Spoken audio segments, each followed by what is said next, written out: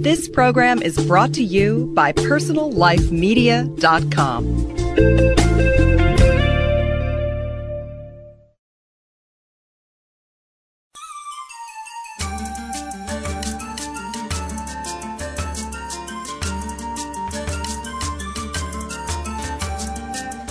Hello everybody, welcome to today's episode of Your Purpose-Centered Life. Today's show is another episode in the 10-Second Centering series. This series is designed to help you grow calmer quickly so that you can live your life purpose. It doesn't matter how clear you are about your life purpose if you live your life in an anxious and uncentered way. The 10-Second Centering technique that I'm teaching can make all the difference between living an unfulfilled life and living an authentic one. I hope that you'll follow the whole series.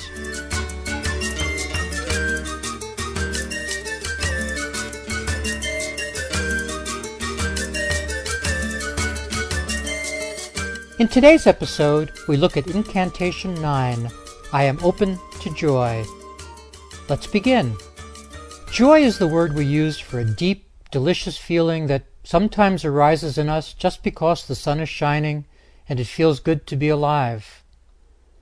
But because of our frenetic pace, our worried mind, our existential difficulties, and our culture's injunctions against ecstatic experience, joy is in remarkably short supply. How many times a day do you experience joy? Probably very few, and maybe even none. How often do the people around you look joyously transported?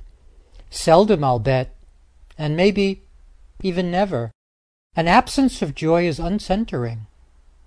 Joy quells anxiety, dispels sadness, and promotes optimism. When we are less anxious, less sad, and more optimistic, we are naturally more centered.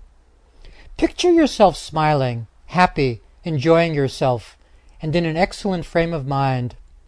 Isn't that the image of a centered person? Now picture yourself rushing, your forehead wrinkled, a frown on your face, a weight on your chest. How centered do you look in that picture? Isn't that image the epitome of uncentered living? We could have a tea party with our child and feel joy, but instead we worry about our child's grades and the laundry waiting. We could pull an art book off the shelf and feel joy, but that seems like such an indulgence given all the errands we have to run. We could bake bread and feel joy, but first we'd have to wrestle with 100 issues about calories, sugar, and carbs. Our mind makes, worries, and shuts the door on joy. How can we pry the door back open? We open the door by using Incantation 9. Incantation 9 reminds you that joy is available to you, that you are on the side of joy, and that joy is permitted even in a fast-paced, task-driven, no-nonsense culture. You can use Incantation 9 in conjunction with Incantation 3, the Name Your Work incantation, to create a powerful 20-second invitation to joy. You might use Incantation 9 and Incantation 3 in the following kinds of ways. I will take a long walk, and I am open to joy. Or, I will commune with art, and I am open to joy. Or, I will get a little sun, and I am open to joy. Or, this meeting will go well, and I am open to joy. I'm sure you get the idea. Suggesting that we might find joy in our lunch hour or on our next meeting is hardly a habit that most of us cultivate. Because we don't cultivate that habit, because we rarely announce to ourselves that we're on the lookout for joy, we miss opportunities to experience joy, and we miss the centering advantages of feeling good. Give Incantation 9 a try right now, and start to lobby for more joy in your life. When you do, you might get the following sorts of results. Sandy explained, quote, I used to mistrust my feelings of joy and kept my nose to the grindstone. Expecting the worst was what I was taught, both at home and at school. It wasn't until college that someone pointed out that the faith I was brought up in could be joyful, the service a celebration. I thought they were nuts. I was brought up to believe that work was just that, hard, difficult, and joyless. And the belief system creeps in and under and around all of my experiences. I can see that I have a real fear of joy. I fear that if I let myself feel it, nothing will ever be the same. And what if that feeling goes away? Won't that be worse than not feeling joy at all? But I'm trying to use Incantation 9 to support the idea that joy is a good thing. I've also put words like play and joy and happy into my work naming statement. Still, I keep feeling like I'm cheating and that I'm going to get caught. Those old beliefs are so hard to get rid of." Unquote. Were you brought up to believe that life had to be hard and work joyless, and that even your religion demanded duty, not celebration? Erase those tapes now. Picture yourself running a high-tech machine whose only function is to erase the idea that joy is impermissible. Turn the machine on, feel it warm up. Hear it begin to whir. Experience joy well up within you. Tony explained, quote, "I go back and forth on joy. Sometimes I feel like it's our birthright. Other times I feel like it's too much to expect.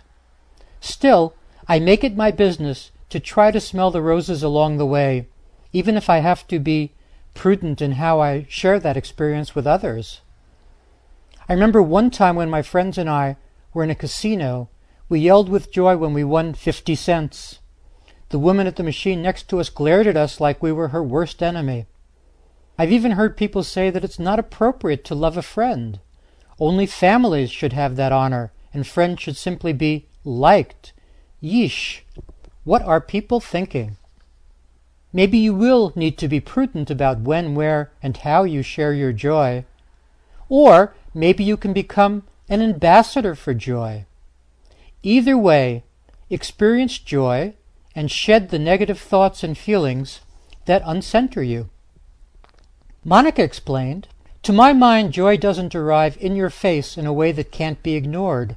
Rather, it's small and quiet and extremely easy to overlook. It also seems related to gratitude and appreciation. I've heard that's why gratitude journals and thanking exercises are so successful, because they involve a deliberate attempt to look more closely and name the things in everyday life that you can be grateful for. I think that joy springs from that type of mindset. So I'm going to give Incantation 9 not only a try, but to remind me to be open to joy, and also to remind me to be thankful for what life has to offer, and appreciative of what I have. What if joy is sometimes small and quiet? Then you will have to grow still to not miss it. Use Incantation 1, I am completely stopping, and Incantation 6, I embrace this moment, to steady yourself before inviting joy in. In this way, you will have created a 3-incantation, 30-second sequence perfect for bringing small joys to your attention. That ends today's show. I hope that you enjoyed it, and I hope that you'll tune in next week for another episode of Your Purpose-Centered Life. If you've subscribed to Your Purpose-Centered Life, you won't miss a single episode. To subscribe, please visit personallifemedia.com or look for Your Purpose-Centered Life in iTunes. You might also want to visit my blog, where many guest correspondents write about issues of interest in the secular humanist, skeptical, free-thinking, existential, and atheist traditions. My blog is available at theatheistway.blogspot.com. And I hope that you'll visit my website to learn more about my books and services. To visit, please head over to ericmaisel.com. That's EricMaisel.com. Thank you for listening. Find more great shows like this on personallifemedia.com.